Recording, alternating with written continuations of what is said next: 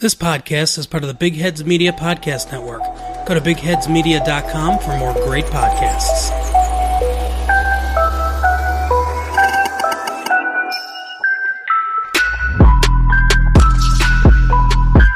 This is the American Toffee Podcast, your source for stateside views on Everton Football Club. Hosted by Alex Johnson and James Boyman.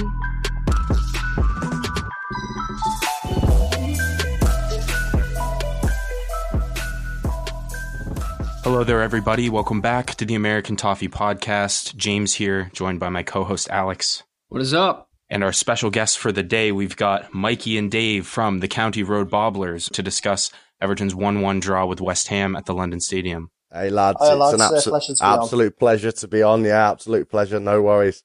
Before we get into the match, let's just chat a little bit about the County Road Bobblers and what it is that you guys do. I think, you know, your Twitter bio says that you were responsible for delivering the anti-racism banner with Moise Kean's face imprinted upon it. A beautiful gesture for the young player who unfortunately didn't play all that well today. But give us a little bit of background. We'll start with you, Mikey. How the group came to be and sort of a little bit of history behind the County Road Bobblers. So it's actually quite a funny story. So 10 or 11 years ago now, 2009, I was on holiday. Kavos, if you don't know, is a bit of a sort of like a party central for where the Brits go, as sort of like in their mid-20s. And I was there with my mates, and I was, shall we say, slightly over the legal limit. And I was walking down the road and I was singing If You Know Your History. And I see a big group of Scousers bowl out of this bar and all give me a hug and start singing it with me. And David and a few of the other County Road Bobblers were a part of that group. And that was July 2009. And we've just been best mates ever since. What a story. Mikey, do you think if in a month when we finally make our trip to Liverpool that we might get the same reception if we just sing down the street? Well, it depends where you are. If you do it down County Road, you'll be sound, lads. But I tell you what, if you are in Liverpool, make sure you get down to County Road, and all of the Bobblers will definitely buy you a drink, won't we, Witch? Oh, definitely, goes without saying. Part of the cause. Yeah, absolutely, lads. You are more than welcome to share your pre-match and match experience and post-match experience with the County Road Bobblers. We'll be honoured to have you. We appreciate that. Great offer on the table. It'll be hard to turn that one down. And I know both Alex and I cannot wait to get over there. But let's get to the business of the day, which was, of course, the Moisey-side derby, as I dubbed it in our last episode. We had Carlo Ancelotti's side returning or going to the London Stadium for the away fixture versus West Ham. And let's see, the lineup came out, and I think everyone was tentatively a little bit optimistic. We saw Moise Kean finally getting a long, probably overdue start. Unfortunately, it didn't quite pan out the way many had hoped. But then, of course, Fabian Delph restored to midfield. We saw Seamus Coleman back at right back. And Yerry Mina restored to the side after apparently Michael Keane woke up with a neck issue. And so he was, I think, planned to start, but last-minute replacement for Yerry Mina. So we'll start with Dave. Dave, what did you make of Carlo Ancelotti's lineup selection? I thought it was a decent lineup, like you've just kind of alluded to. Obviously, Finn on the ground today. Expected there to be a few changes. The biggest issue for me is I don't think we've got anyone in the centre of the field who can put the foot on the ball at the moment and control the tempo of the game. So as soon as I seen that, it highlighted to me. Obviously, Sigurdsson wasn't in that side there as well. I don't like him deeper, but as soon as I noticed he was missing, I thought we're gonna be quite rushed on the ball in that centre of the field. So it was a good lineup, but we are missing Andre Gomez quite considerably. Yeah, I thought that the center midfield is obviously a concern. I think considering how thin we are at the moment, and then picking up the additional injury of Gylfi Sigurdsson, as maligned as he has been, I still think he does an all right job of keeping possession. And I talked to him midweek. We actually predicted that both Fabian Delph and Tom Davies deserved to start, but it just seemed like it wasn't really clicking between the two. I thought they were kind of confused as far as positionally where they were meant to be. At times, Tom Davies was the one dropping back in between the center halves to try to receive the ball and bring it forward. But I'd say the first 10 minutes of the match were just unbelievably frustrating. We know Carlo Ancelotti wants to play attractive football, but what we saw was us sort of timidly passing the ball around the back, just pinging it between Mason Holgate and Yerry Mina and completely unable to find any kind of outlet into the midfield. Alex, how did you feel about the first 10, 15 minutes where we really kind of struggled to, had the bulk of the possession, but struggled to even get it across midfield? I mean, you really kind of hit the nail on the head. There's not a whole lot more to say about it.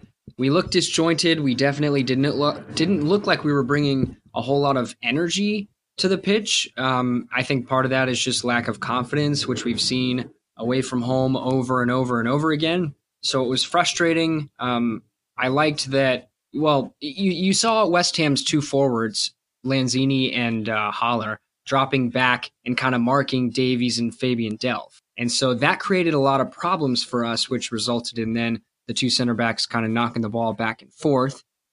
We saw them then trying to play it out wide to the fullbacks, and honestly, West Ham defended the wide spaces pretty well also. So it just created kind of problems, and you could tell we couldn't quite figure out how to play around that press and that marking yet at that point. Yeah, Michael, what did you make of sort of the initial performance from the center backs? I thought, early on in the first half, it was very timid, but then I thought Mason Holgate sort of grew into the game and finally sort of just said enough of this and started to try to drive the ball forward. What did you think? I think Mina and Holgate are our two best centre. Holgate seems to be, for me, thinking he's still in central midfield and playing those sort of Hollywood passes and those. He's playing the Franz Beckenbauer role, isn't he? He's almost slightly in front, where there's not as you'd like. But I think Holgate, for me, has been a revelation, especially the last sort of 2 months. And I think Yerry Mina. So, to be fair, I mean, the goal was relatively sloppy to concede, but I don't think you can really say that they put too much. No, overall, I mean, didn't concede too many chances, but I think Jordan Pickford really, in the first half in particular, saved us what could have been probably 3-1 going into half. And cue up the old Everton curse. Watching on my TV, the announcer on NBC Sports said West Ham have yet to score from a header this season as they're setting up for a set piece. I watched the exact same. And I said to my friend, I was watching 1-0 West Ham. And nailed on. Yeah. Well, it's just, it's one of them, isn't it? And it's another goal from a set piece, which seems to just be a pervasive issue that persists through no matter who the manager is. We just somehow find a way to concede from set pieces. But I mean, it was a fairly well taken goal. You could say the defending was poor, but I thought that for basically the entire game until maybe the last 30 minutes or so, that Haller absolutely bullied Yerry Mina and Mason Holgate in the air. I thought he was incredible, winning a lot of balls. They were using him very effectively for hold-up play, which is something I didn't really see us doing, utilizing Calvert-Lewin, which is usually serves as our outlet, trying to get the ball forward and get some possession in the opposition half. And we were just sort of trying to play either long balls over the top, or I don't even really know what our attacking strategy today was, because for a lot of it, I just saw a very congested midfield where our center halves were pushing up almost on top of our midfielders, creating this just glob of players in the center of the park. And we were playing like 4 3-yard passes back and forth, not really forcing West Ham to do a whole lot of movement off the ball. And so I think that they were pretty comfortable defending for most of the matches. That's sort of how I felt. Alex, we'll throw it to you. What did you make of the overall first half and the goal, and then of course Calvert-Lewin's very quick response? I thought it was okay first half. It was not great. Like I said, our struggles from the first 15 minutes dealing with kind of their press and marking inside, specifically, as you said very well, the congestion in central midfield. I feel like we were still trying to figure out how to work around it, honestly, for most of the match. But through the first half, Dominic Calvert-Lewin, great response, great flick on from Holgate. And by the way, we've seen Holgate with a number of flick ons on the near post on set pieces. So that's an obvious strategy.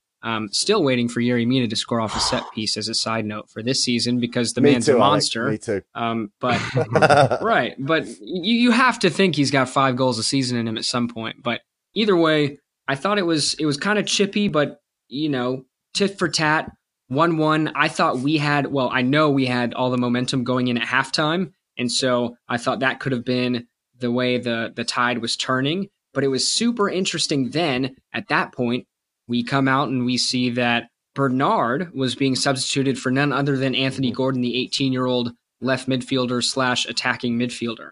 So that was pretty exciting, although I wouldn't have expected Bernard to come out, honestly. I think for me, Alex, it was a strange one to Bernard off because last week at the or during the Brighton, Bernard was our best player, and he ran himself into the ground for 70 minutes. I think Ancelotti was right to bring him off last week because he needed him fresh for this week, but he was, think about it, looking back on his performance, relatively ineffective today. Thought it was exciting, Anthony Gordon. What I'd like to see from him a little bit more, when he got the ball in a couple, I know, sort of in the last 10 minutes, he took it round the defender on the edge of the 18-yard box, and he could have had a shot, tried to pass it to Calvert-Lewin. And I think he needs to grow. He needs to grow in confidence. Yeah, just going off what Mikey said there, I thought Gordon kind of grew into the game as it went on. It was surprised me, to be honest with you, that he took Bernard off. I thought Walcott would have been the first hold off, to be honest with you. Would have been tempted almost to switch Bernard's side and play him on the right just to kind of take Walcott off the pitch. But Anthony Gordon kind of showed his in-game intelligence. He was getting into a bit of a space in behind their midfield and in between the defence, and it was just that extra bit he needed, a bit of confidence, I think. Like you say about that time where it was possible for him to get a shot off there. As he grows as a player and as he gets more confidence at the standard, I think you're likely to see him try and take a shot on, because you've seen some very good goals from him in the under-23s from that exact position. Sometimes these players you can't teach the ability to get into them areas of the pitch. They're a bit of intelligence you can't teach, but the confidence will come. He's shown a few signs for me. He sent Mark Noble for a hot dog as well, didn't he? Turned him, sort of on the D in West Ham's half, and I think he just made the wrong decision, didn't he, when he got the ball in that position, which is something that will come with time and experience. But for me personally, I think it's great. I said actually in my match preview podcast that I'd like to see Gordon play some minutes. So it's not done him any harm, has it, lads? Really, to play today.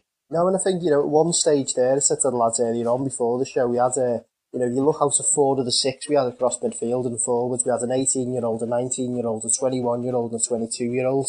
So it tells me two things. It tells me that we've got some young, confident players, but we're also a bit fit on the ground as well. But, the moment these lads get, the more comfortable they'll get, and I think they'll grow as a squad and, as a team and as players individually. Yeah, I'll put this, James, Alex and David, I'll put this to you now. If Gomez and Gbamin play that game, do we win? You have to think that the answer to that is yes. Yeah. I think the partnership of Davis and Delph was ineffective at best today. And I think there's something to be said for the adjustment from the 4-2-3-1 that we've employed now for 5+ years to a 4-4-2, where you don't quite have the numbers in midfield.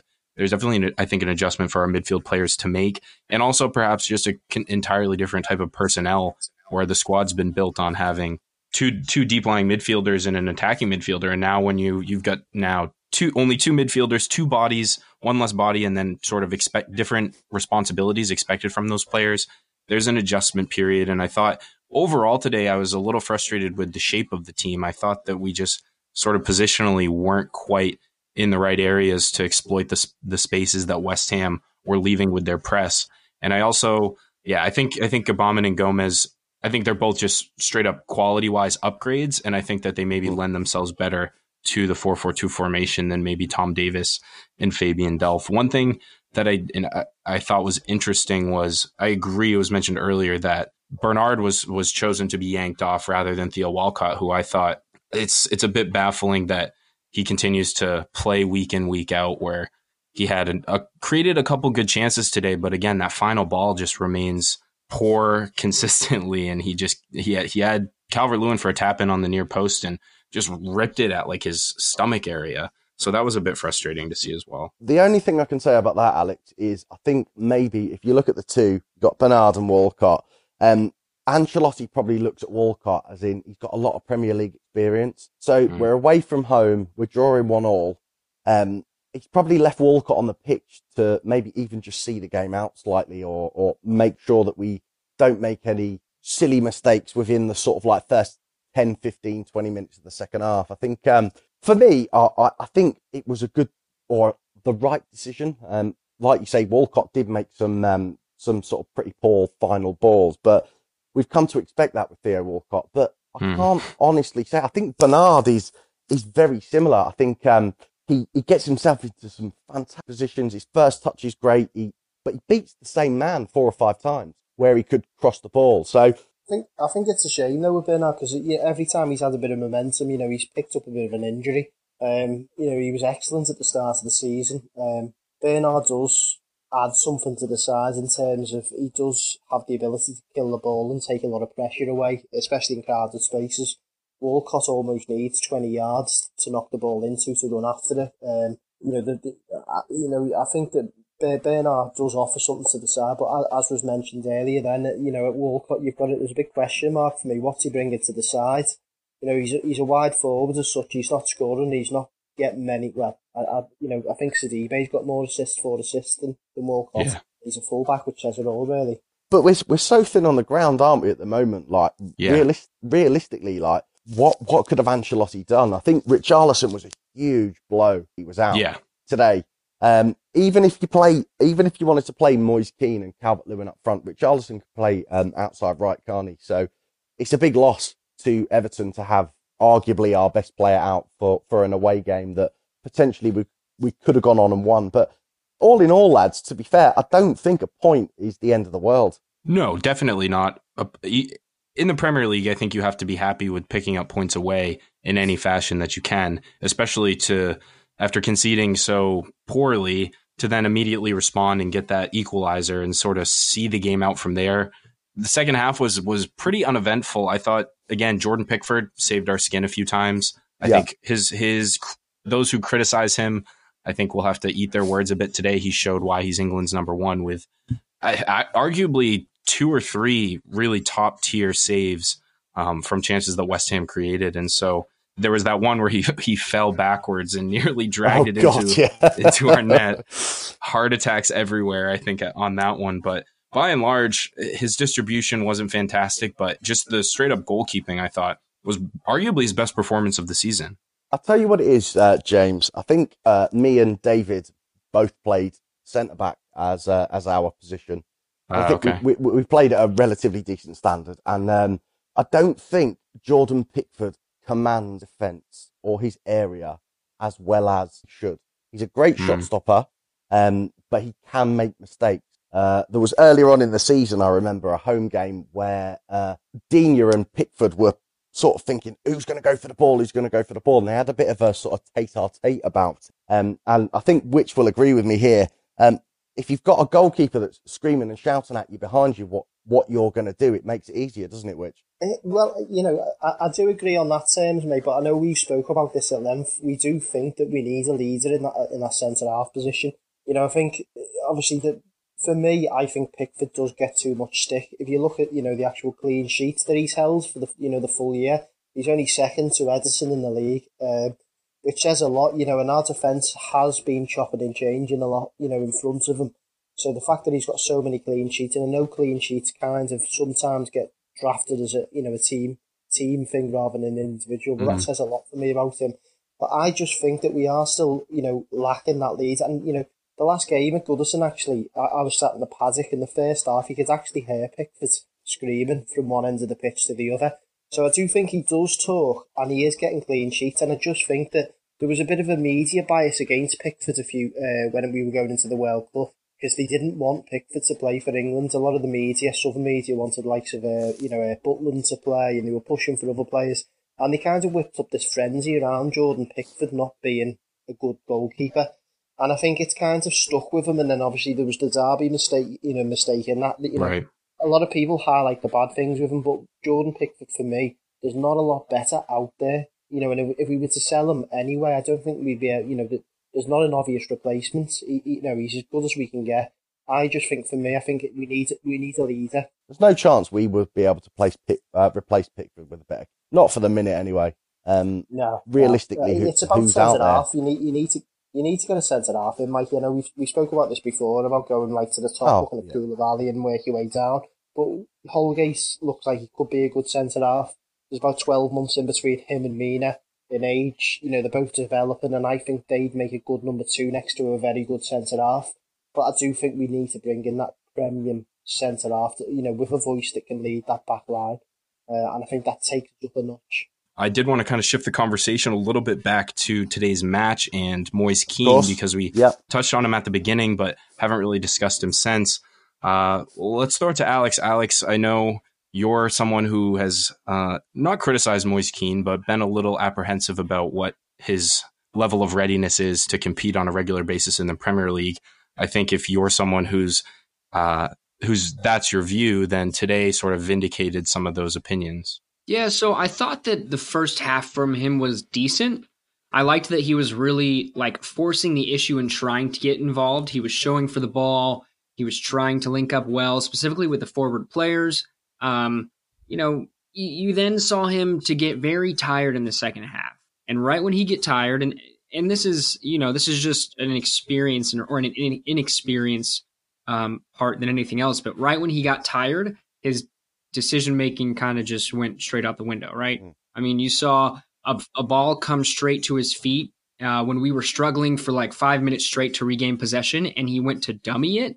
And you're just kind of thinking there, like, why would you not just take command of the situation and go from there, right? We didn't have any possession for minutes and minutes and minutes. We were under a ton of pressure, and yet he dummied it, and the ball was given away again. It was right on the edge of West Ham's box as well, that wasn't it? So maybe take a touch and look for a better pass. But I think we have to be patient, lads, with Kean. We're all very, very quick to jump on players' back. He's 19. Like, if we all put our hands up at 19, what were we doing? What a big step. He's moved to a new country. I think Ancelotti will be absolute, but he needs to, Alex, you're bang on. He needs to get fit, and I don't think he should be tired playing football. I used to, when I was 19, I used to get drunk on a Friday, go out and play on a Saturday, get drunk on Saturday night and play again on Sunday. So I don't think that's for him, but I think he'll come good, guys. I really do. I think you guys have hit the nail on the head in terms of he did tire in the second half. He was sharp, and perhaps the best you're going to get out of him is when you get him in the channels, isolating centre backs. His kind of raw turn of pace that he's got. He's a bit unpredictable, and he has got kind of a fierce shot on him. But he hasn't played. But I have noticed on his Instagram lately, he's been putting a lot more kinds of snippets in the gym. Now, I don't know if that's any kind of coincidence. Obviously, Carlo's come in, an older Italian father figure almost. I don't know if you guys knew much about him from his early days, but, his father left when he was quite young. So he almost become like the man of the house quite early on. And obviously then when he got his move to Juventus, he basically looked after his mum, and his mum gave up her job that she was working all hours of the sun. So, he's had to kind of fight adversity all his life and stand up and be counted. I think that he will turn it round. I think, if you can look at his character as he's been growing up as a player, he's had to show strength on various occasions over and over again. But we do need to be patient with him. I said in the week that I think next season will probably be his big season. And, I think DCL and ultimately Dominic Calvert-Lewin and ultimately Richarlison will be the first choices and given that time. But I do worry if Richarlison does pick up an injury, we couldn't really rely, I don't think, on Dominic Calvert-Lewin and also Kean playing week in, week out, and Niasse, or Neymar Niasse. Then, you do need also probably to look at a loan option there as well. Maybe a more experienced striker to come in there on loan short term, just to kind of allow Kean. A Cenk Tosun, perhaps? Well, no, I just don't think Cenk's fast enough. You need someone in the mould of like a Giroud. Yeah, Giroud, Costa, a big target man, that sort of player. With Moise Kean, guys, it's not about talent. It's about adapt and how he's adapted. Don't forget, me and Dave met him, and although he does speak, it's quite broken English. He's 19. He's moved to a new, and it's a big thing for him. And I don't know whether you got this, Witch, but I certainly, when we had a conversation with him. Guys, he loves Everton. He thinks we're great. He loves the fans, humbled by what we've done for him and the welcome. So I really, really do think that let him adapt. Think which is spot on. You're both right in that we tend to jump on players far too quickly, and 3 or 4 bad appearances at the start of your Everton career to some fans may be the final straw with the level of patience that we have. But I do think at 19, I think he's one that suffers from the fee that we paid for him, where the expectations have just been set unrealistically high.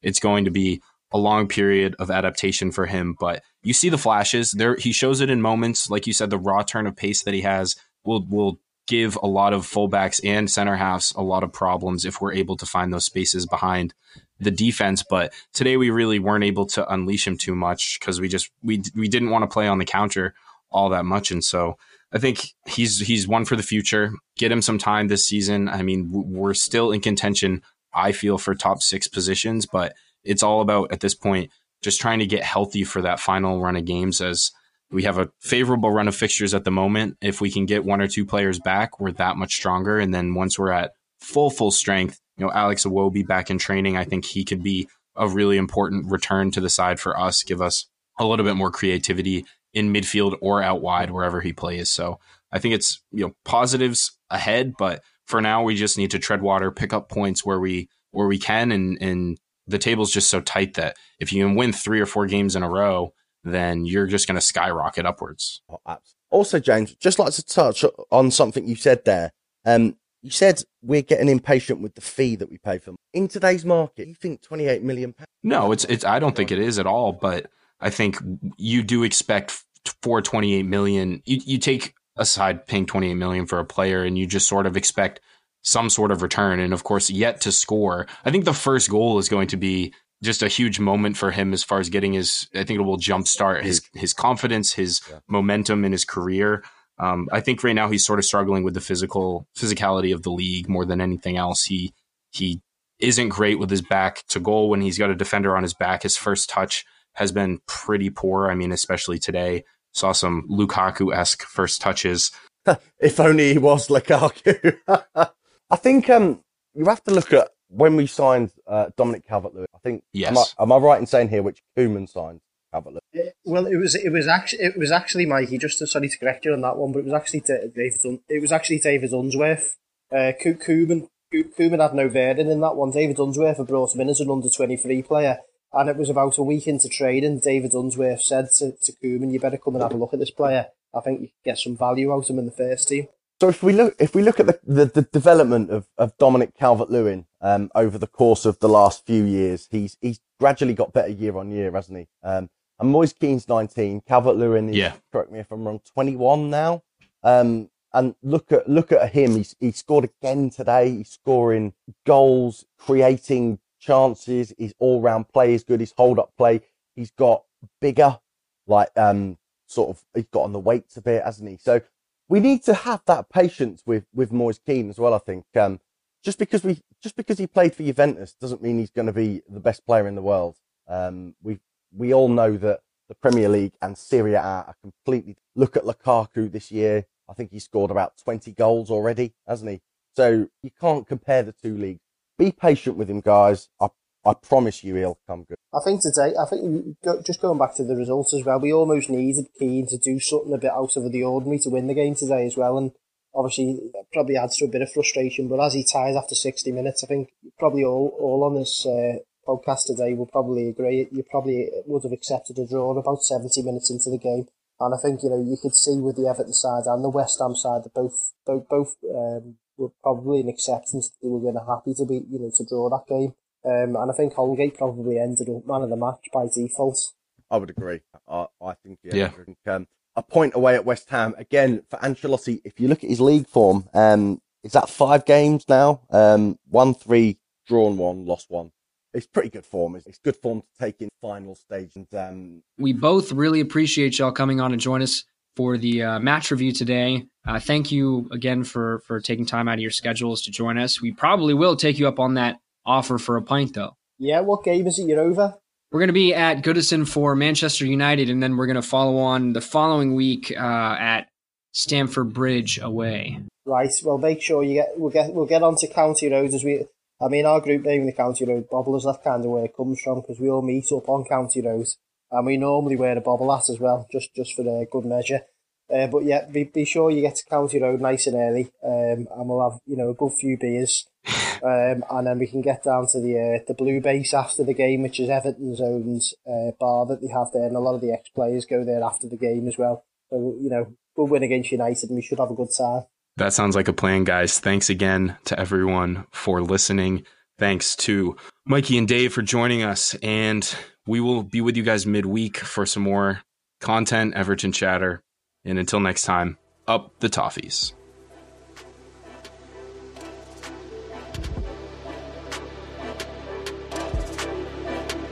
Thanks for tuning in to the American Toffee Podcast. Come join our Discord community at invite.gg/ATP and follow us on Twitter and Facebook at USA Toffee Pod.